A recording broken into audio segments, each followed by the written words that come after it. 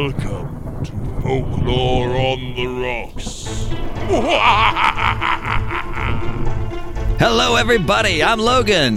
I'm Lindsay. And this is Folklore on the Rocks. Oh, boy, I'm so excited. Oh, boy, oh, boy, oh, boy, oh, boy. It is an exciting day. We've got a very exciting creature, and I'm very excited to tell you all about it. You guys, Logan is so excited. So excited. Tell us about... Well, okay, no. Let's wait a second. First, let's talk about our drink, and then you can tell us everything. First, we drink. Okay. First, we drink in the true Viking fashion. Yeah. Or maybe I guess they drank after. I don't know. Or during. Drinking is the true Viking fashion, correct? And what else do Vikings drink but... They, I believe, drink mead. Oh, mead, you say? They do. I think they drink mead and ale. Mead dates back a long time. It's similar to wine, in case you've never had it before. A lot of people haven't had mead. You know, usually what I say to people who haven't had mead is picture like a really dry white wine and you'd be pretty close as far as flavor goes. It can depend on the mead too. Like some are sweeter than others. Sugar's added to some, I assume. So it's similar to wine, but instead of grapes, it's made with honey. So, like, very specifically, it's made with honey, water, and yeast.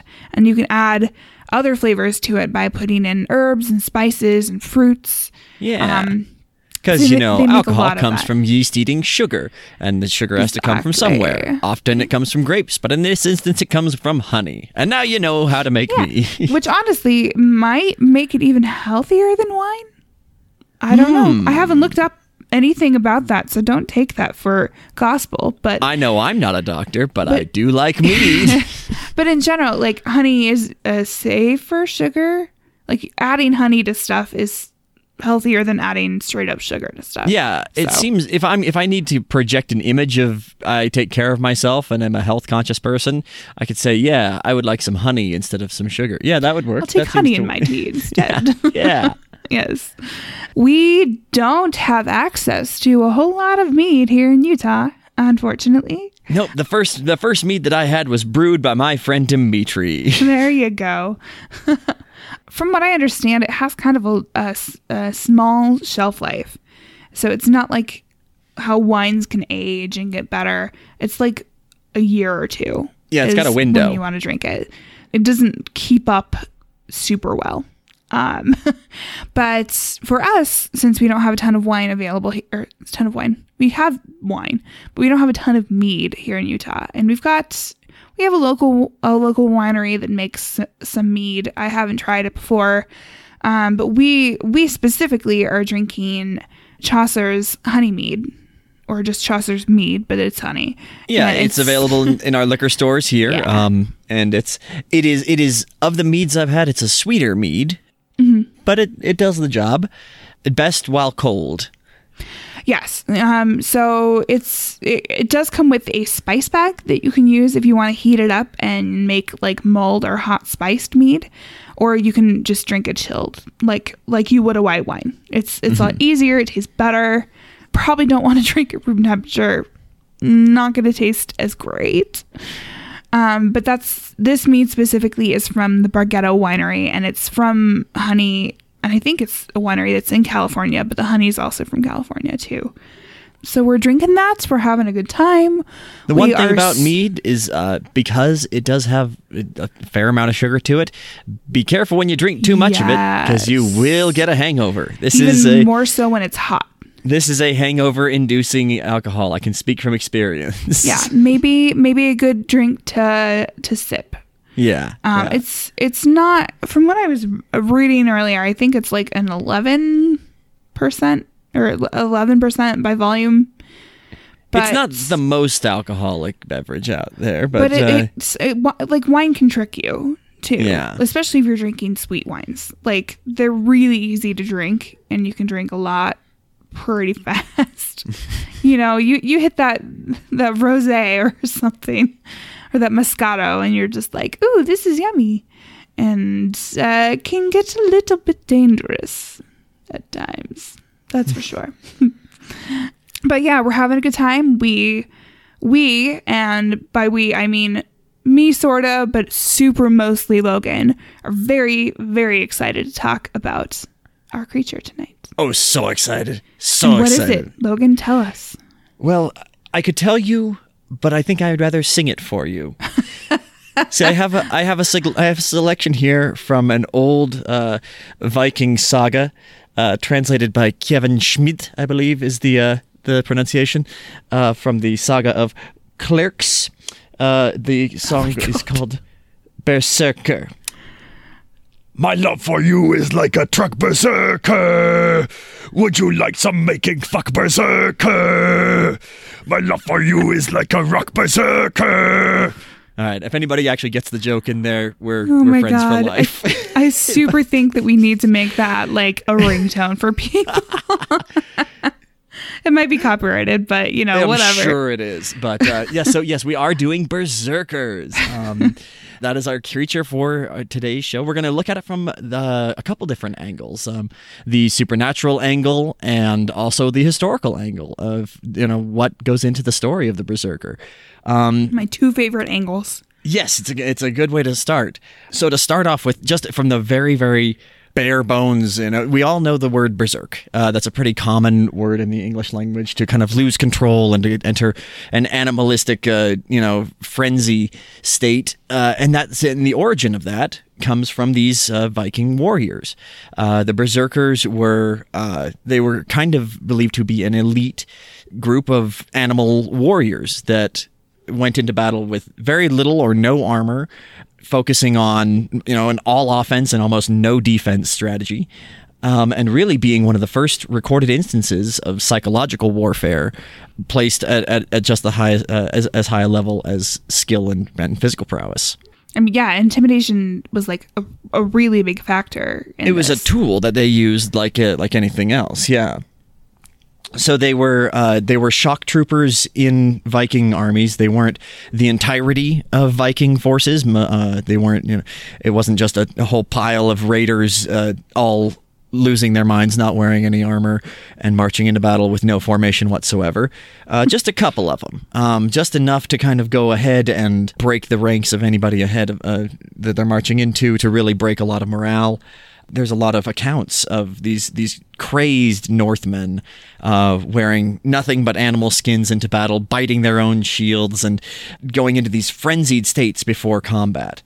And it's something that has gone forward into a lot of different forms in pop culture, and we'll explore some of those as we go. But yeah, so that's the intro to the Berserker. Any questions so far, Lindsay? No. I mean, it's.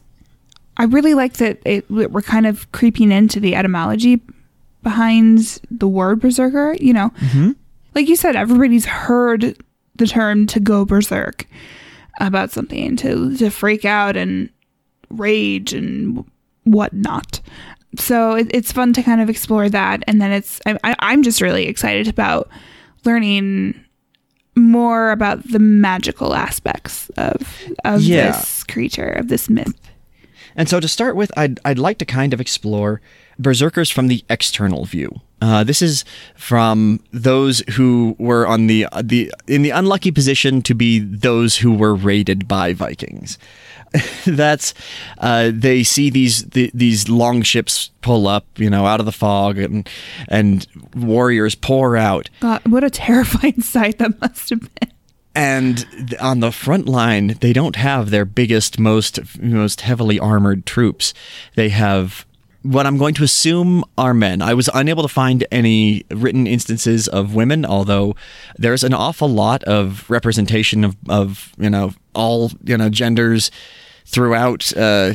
It wasn't as woke as now, but it was a little bit more woke than you'd think. I'm fairly certain there were definitely Viking warrior women, right? Mm-hmm. Absolutely. As far as I know, yeah. Shield maidens, that was kind of a thing. But as far as berserkers, as far as officially having the name, not sure. Could be wrong. Yeah, so it wasn't alive. Maybe they were woke enough to not even feel the need to mention it.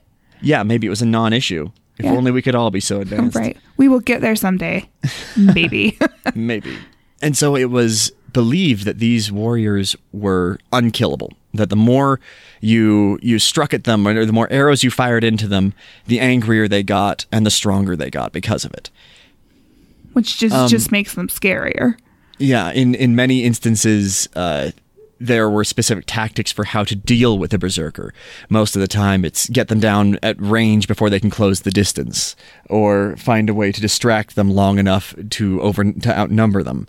It's a fighting style that warranted thought specifically on how to deal with it, which is interesting, to say the least.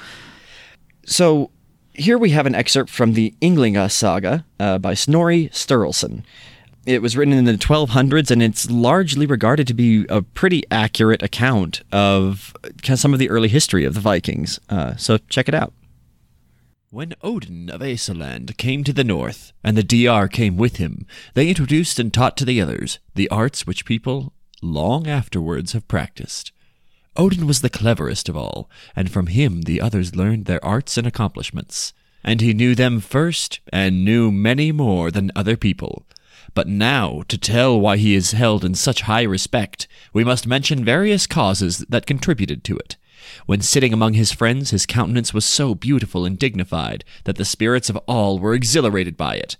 But when he was in war, he appeared dreadful to his foes. This arose from being able to change his skin and form to any way he liked. Another cause was that he conversed so cleverly and smoothly that all who heard him believed him, and he spoke everything in rhyme, such as now composed, which we call skaldcraft. He and his temple priests were called songsmiths, for from them came that art of song into the northern countries. Odin could make his enemies in battle blind or deaf, or terror-struck, and their weapons so blunt that they could no more but than a willow wand. On the other hand, his men rushed forward without armor, and were as mad as dogs or wolves, bit their shields, and were as strong as bears or wild bulls, and killed people at a blow. But neither fire nor iron told upon themselves. These were called berserker. Good old Snorri, man. It's like, yeah. I mean, he was... We'll talk about the snippet in a second, but from what I know about him, which is very, very little, he was Icelandic. He was, I believe, like a Christian historian of some Christian chroniclist. From what I understand, maybe? From what I understand, that's correct. A lot of his stories were the Christian interpretation of these old ways, but he tried to be a little less dismissive than several other chroniclers of other cultures, I guess. He felt like an OG anthropologist, kind of, really. He's kind of like another Herodotus in a way. A little bit, yeah. Now, one thing to note, in that passage, he did talk about how they went in without armor, specifically. It is from Sturluson's writings that the berserker part of the name berserker meant bare-chested, it's like barefoot, kind of B-A-R-E, without clothing or armor into battle. Now, the revised and more widely accepted interpretation of this is that it actually means bare shirt, as in B-E-A-R, wearing actually the skin of a bear into battle as armor, kind of, but really more as an intimidation tactic. Well, and it fits it fits right into the lore of a lot of shape-shifting myths. Oh, yes, it does. Kind of like skinwalkers. And this passage specifically mentioned that, like this arose from him being able to change his skin in any form, and form in any way he liked, right? So like, it was, the skin had some sort of bearing, no pun intended, on this berserker aspect. Yes, there were the berserkers, known for their sarks made of bears, and the Ulfhednar. Well, they were wolves. Yeah. And I think really interesting was the fact that they specifically learned this from Odin. Mm-hmm. And one of the interesting things about them is it's not so much just kind of chilling out in the boat until it's time to go into battle, where they're just like, okay, yeah, so first one to collect 10 scalps, you win. No, they did a thing called Berserker Gang, which is the battle dance. It's the frenzy before you go in. Now, I've actually, just recently, in the last couple of days, I'll call it research, I have gone to 3 different instances of kind of frenzied dancing motion.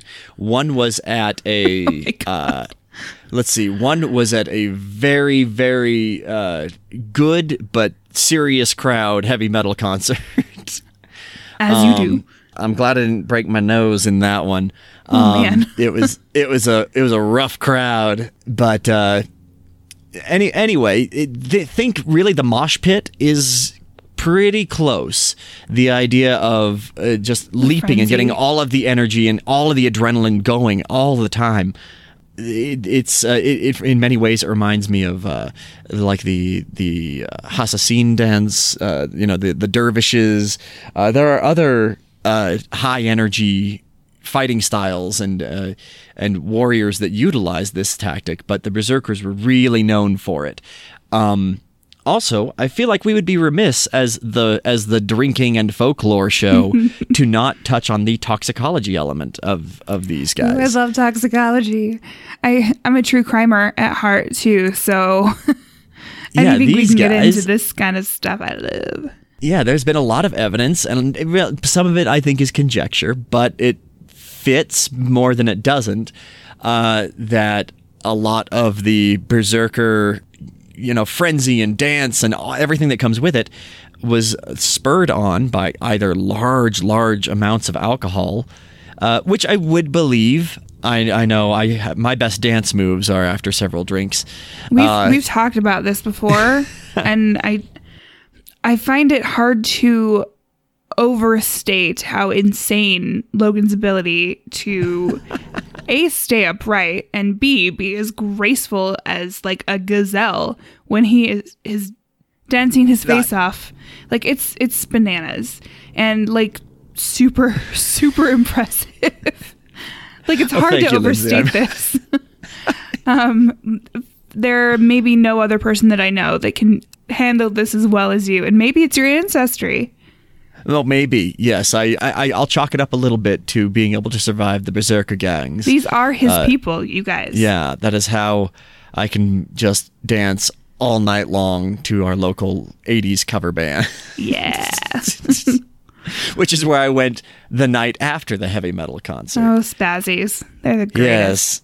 And then the final kind of example that I did of the Berserker gang, I attended a wedding where there was, again, way too much dancing.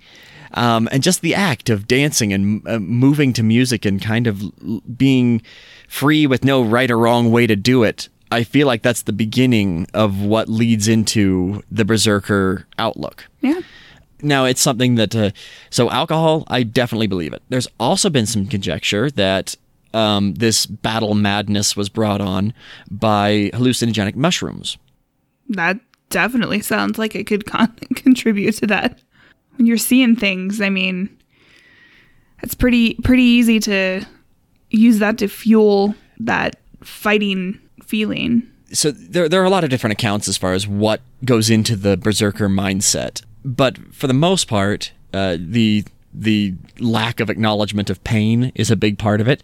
Confusion about who the enemy actually is usually a big part of it. Yeah, it'd be a lot of friendly fire, for lack of a better term.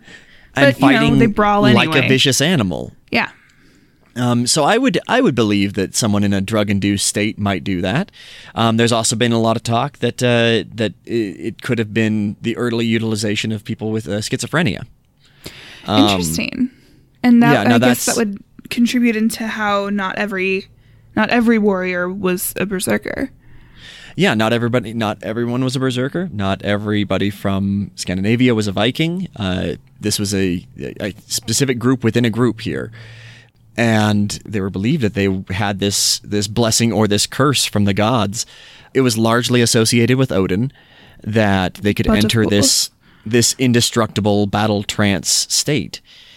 And a lot of it is tied back to the drive for a glorious death. Yeah, and that entry into Valhalla, literally the ultimate goal. Yeah, and that's how you do it. There have been a whole lot of berserker archetypes in pop culture going down the line. It's very barbarian D&D.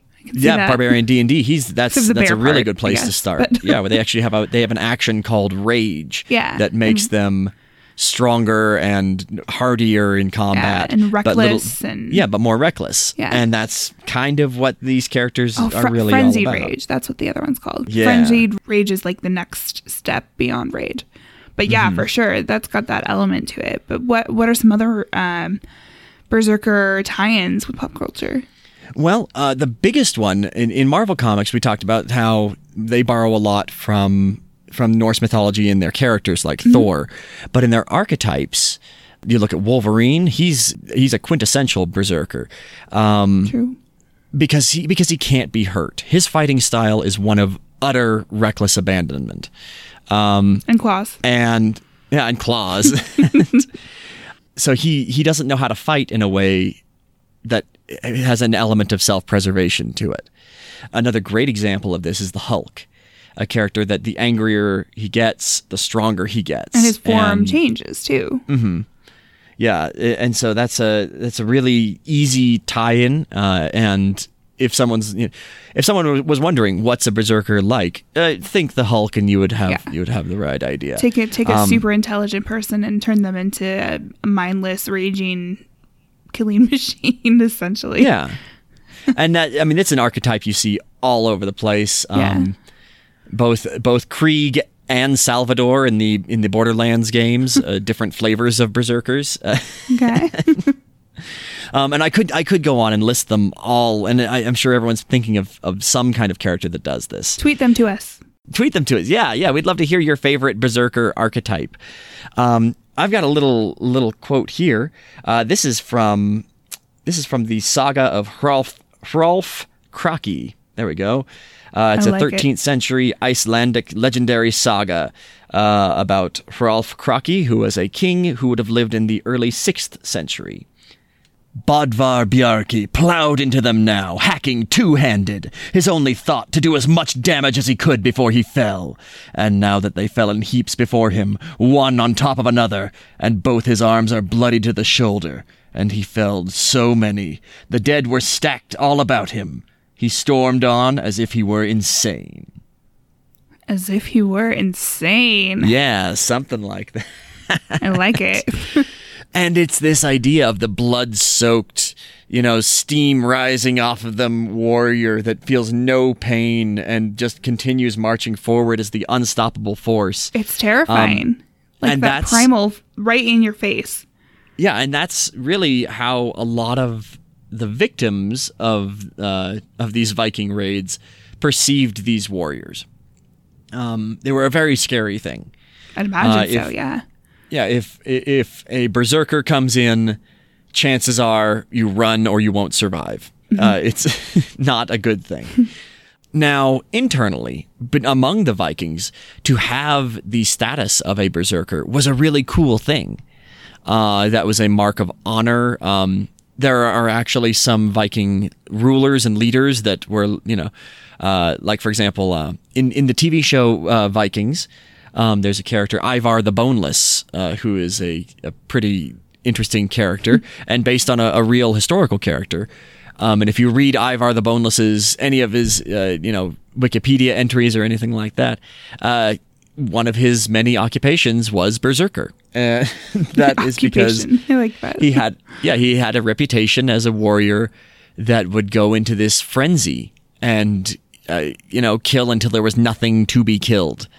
And that was a really cool thing to the Vikings.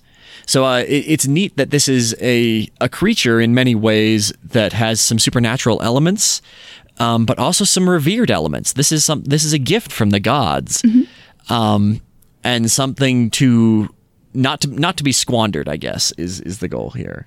Well, yeah, I mean, ultimately, it's like it's showing how much stronger they can be, and the fact that they're blessed, and kind of utilizing that in their pillaging and other pillaging battles. and plundering and general ravaging. Yeah. Maybe not always, the best outcomes for the places that they are, the shores they're landing upon, but it was very much what just happened at the time. Yeah. And there's a lot of belief that from these stories of these totem-based frenzy warriors, that from these stories we got some of the early accounts of werewolves. And that I can really see. Because there were the wolf ones that you talked about.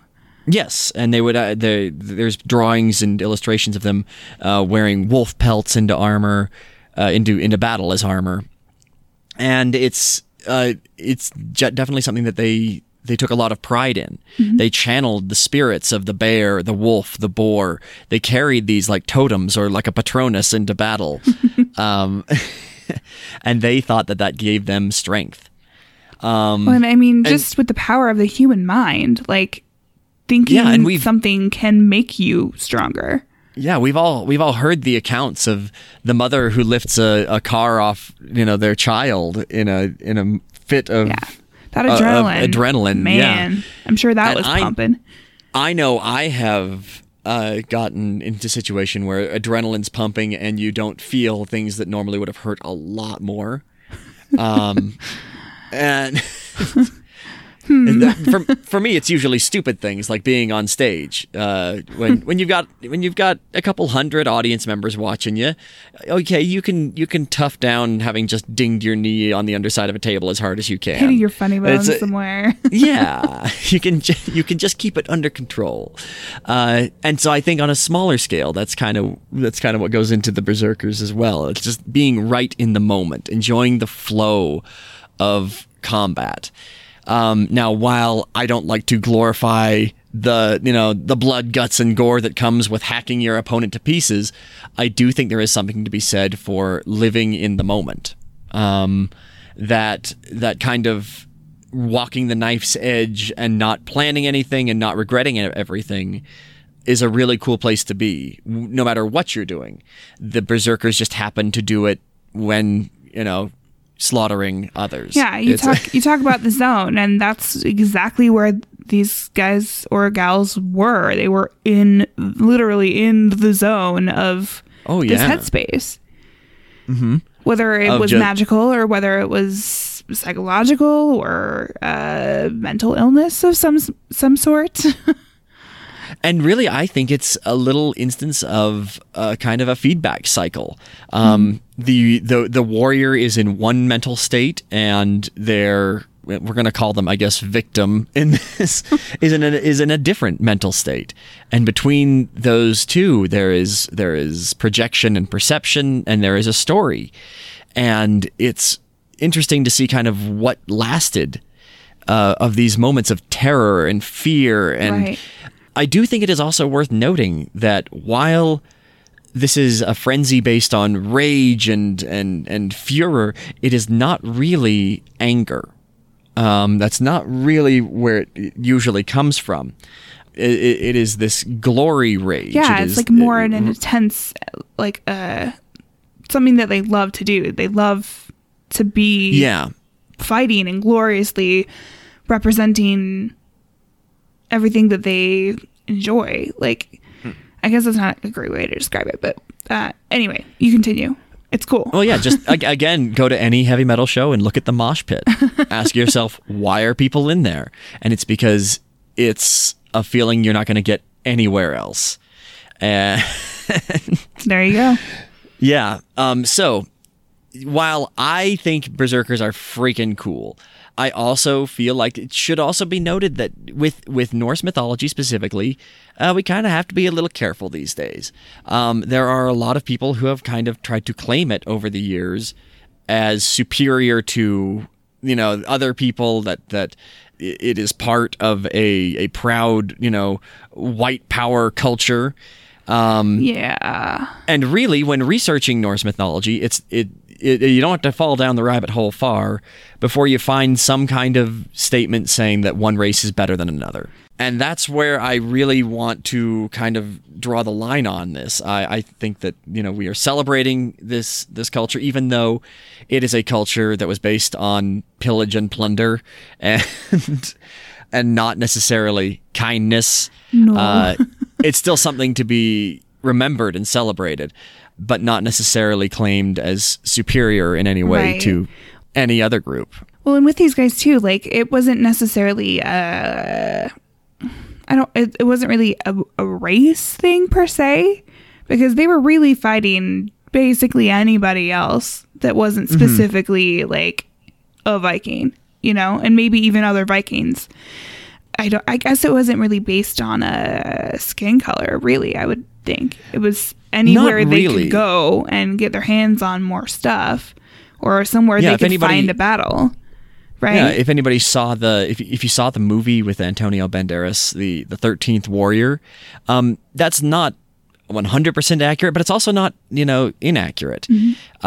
Viking war bands were not just, a bunch of blonde-haired, blue-eyed guys. They were the best fighters they could find. Yeah. From Wherever villages they that they went through.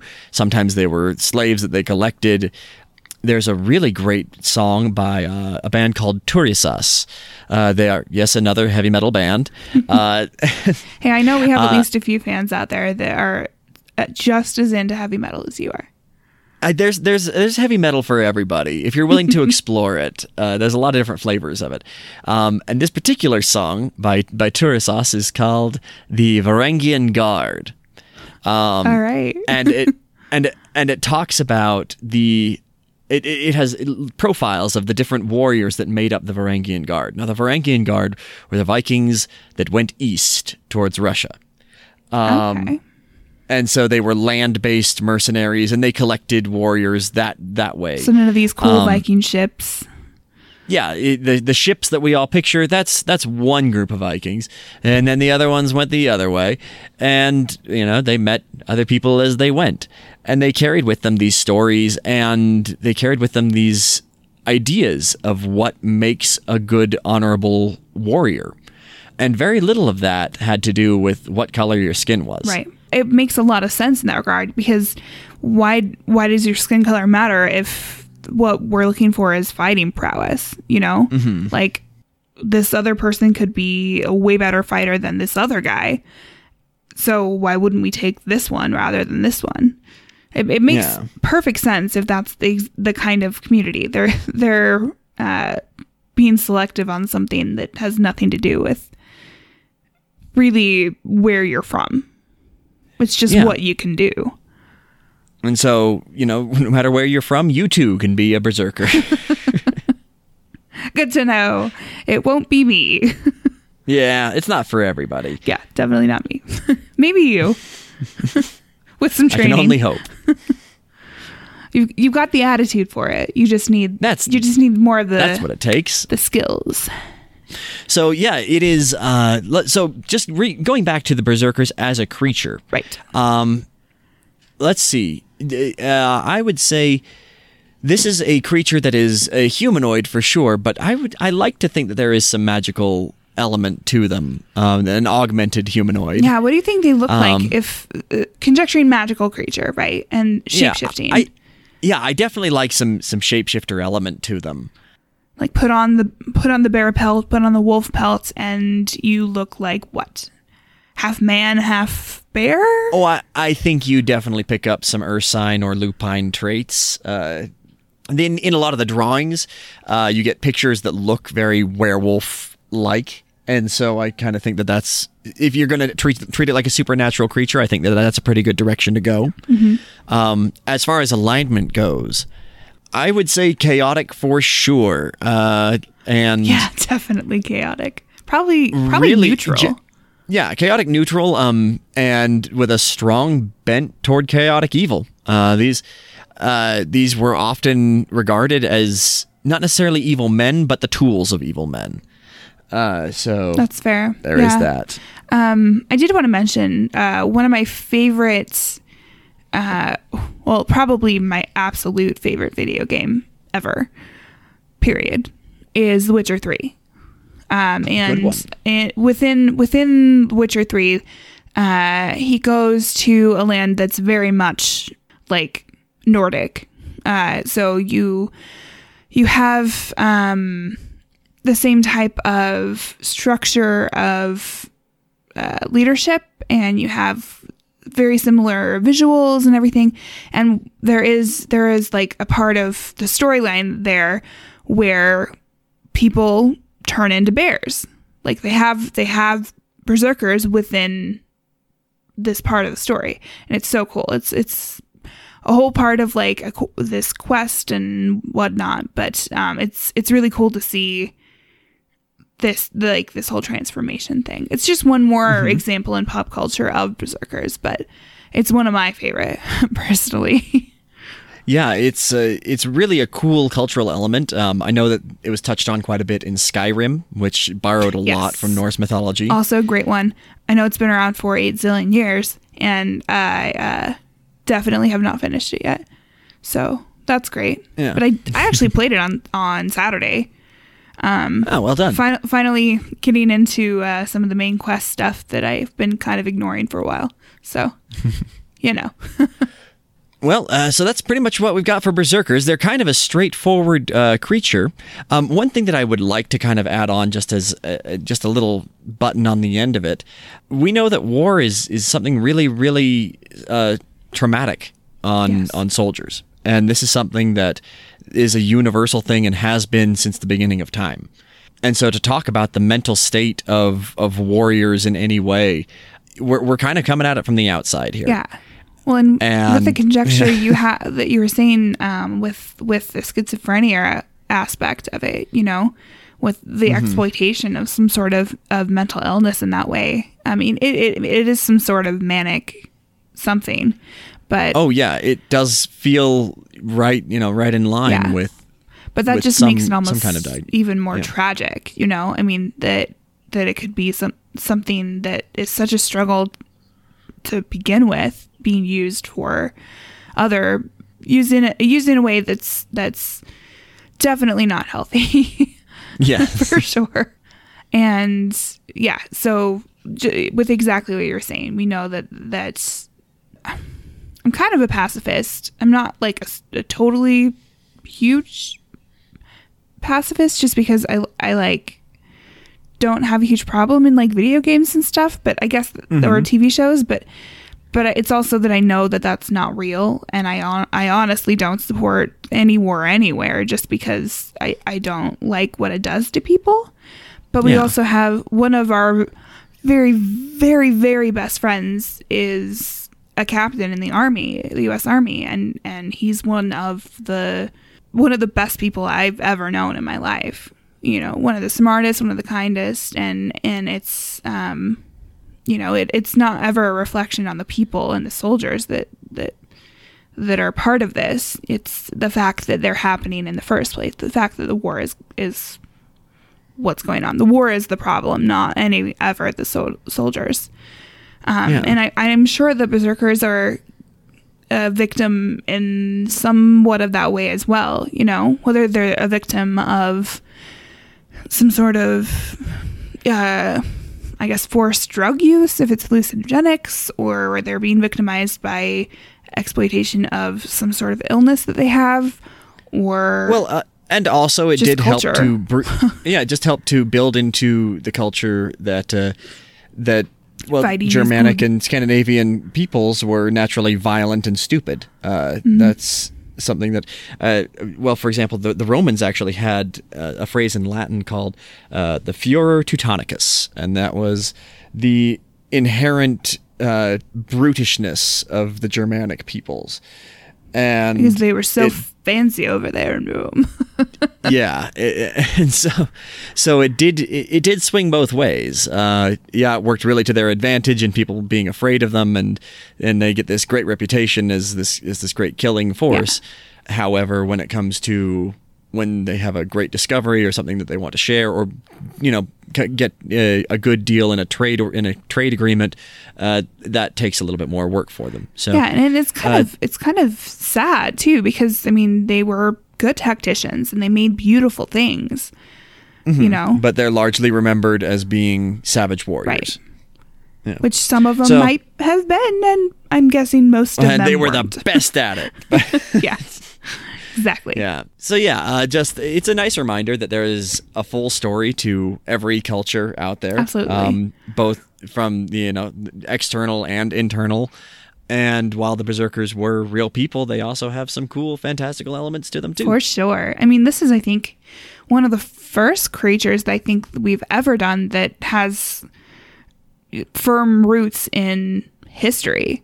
Yeah, it starts as they were real people. Mm-hmm. And it's only like half of what it could be is really even magical. That's really even a quote unquote creature, really. Mm-hmm. And that's the magical aspect, really, of them actually transforming and being some sort of shapeshifter. Yeah. Now, these are not cryptids per se. It's not really. There aren't really reports of berserkers being found in the woods or anything like that. However, there's a lot of conjecture that people with mental illness or these flashpoint outbursts may be, is that the same as what went into making a berserker? I would argue that it's a little bit different. I actually feel like it's a little closer to like football players getting really psyched up before a game. Right, that's it's the zone. It's more of a ritual to it than building up to a flashpoint. Well, it could be even just some sort of meditative state, really. Mm-hmm. Like you practice it enough and you can get yourself into the zone of anything, whether it's clearing your mind and feeling calm, or whether it's clearing your mind and filling it with white hot rage and you can reckless abandon. Put all kinds of things in there. Yeah. So I mean, our minds are capable of really almost anything, given enough training and practice and desire to get to some point, short of magical powers, which, I mean, we all know magic is just science that we haven't realized exists yet. It's only going to keep growing, and maybe even the things that don't seem possible now will be possible in the future, which is pretty freaking cool, I gotta say. I like it. So anyway, you say that's what we've got for Berserkers, right? Yep, I think we are good for Berserkers. I'm sure there are things that we didn't touch on. Again, this is kind of just an introduction in case you didn't know what they were. But I hope everyone learned something. Hope we had a good time. If anyone's got any questions or if I got things way wrong, then go ahead and tweet it to us. Let us know. We'll respond. We'll at least read them. For sure. We like I said last week, we're going to be doing our promos at the end of our shows now. So the promo that we have for you guys this week is for a show called Three Spooked Girls. And these ladies, they talk about paranormal and true crime, which go together super well. And they also give you drink recipes and suggestions just like we do. So you already know that they're good people. So if spooky things are up your alley, and we are assuming that they probably are, because you do listen to us and we do talk about some spooky things. Yeah, if they aren't for you, then thanks for listening to us anyway. Listen to the ones that aren't spooky. But if you do like that kind of thing, definitely check this show out. And we're going to play the promo for you right now. Let's check it out.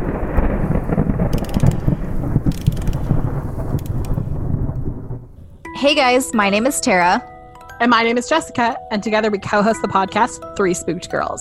If you love the paranormal or murder, join us every Monday as we tell our listeners about a new spooky tale or true crime case. We'll have a special drink recipe each episode picked out by me for you to enjoy while we scare the hell out of you. You can find us on Apple Podcasts, Podbean, Spotify, Stitcher, or wherever the hell else you listen to podcasts. Come hang out with us and get your spooky on. All right, so listen to those ladies. And just as a reminder, you can find us on Instagram and Facebook at Folklore on the Rocks. You can find us at Twitter at Folklore Rocks. Pictures, notes, sources are on our website at folkloreontherocks.com. We'll have some super cool artistic interpretations of berserkers within our notes this week, so I highly recommend checking them out. We've got a Patreon, we've got a PayPal button on our website, we have a merch shop, which is super cool. We've got From water bottles to t-shirts to bags to notebooks to beach towels, which is Logan's favorite kind of thing. Yeah. Favorite random thing that we have in the store. Also makes an excellent turban. Yes, it does. We've got all of those in our merch shop. That's, I believe it's folkloreontherocks.threadless.com. And we are giving out free stickers if you write us a review and send us in a screenshot to admin@folkloreontherocks.com. If you don't want to do that, that's fine. But we also ask maybe rate us somewhere, leave us a review. Anyway, once we hit that 100 reviews, we will be doing that bonus episode with that listener selected creature, which could be literally anything. Anything. That's a creature. Yeah. That's the only stipulation. That has been selected. It can be a humanoid creature. That's fine. But just in general, tell your friends about us if you like what you hear. Word of mouth is the best possible marketing that we could get. And, only you know who you know that will like us, really. So more and more people are getting into podcasts every single day. They're, as you guys know, super nice to listen to in your car, to listen to when you're working out, listen to if you're working on an art project, whatever you do with them, Maybe you listen to go to sleep at night. They are just gaining in popularity day in and day out. So, you never know who you'll tell that might actually super enjoy listening. So we highly recommend doing that. And we trust you. Yeah. We're pretty sure you have pretty good taste because, well, you like you're us. here. So therefore, maybe you know some pretty cool people. Yeah. I don't know. We will just automatically assume that. So sounds good. But we thank you again for listening, and just tune in next Sunday. Yeah, thanks everybody. We'll see you next week.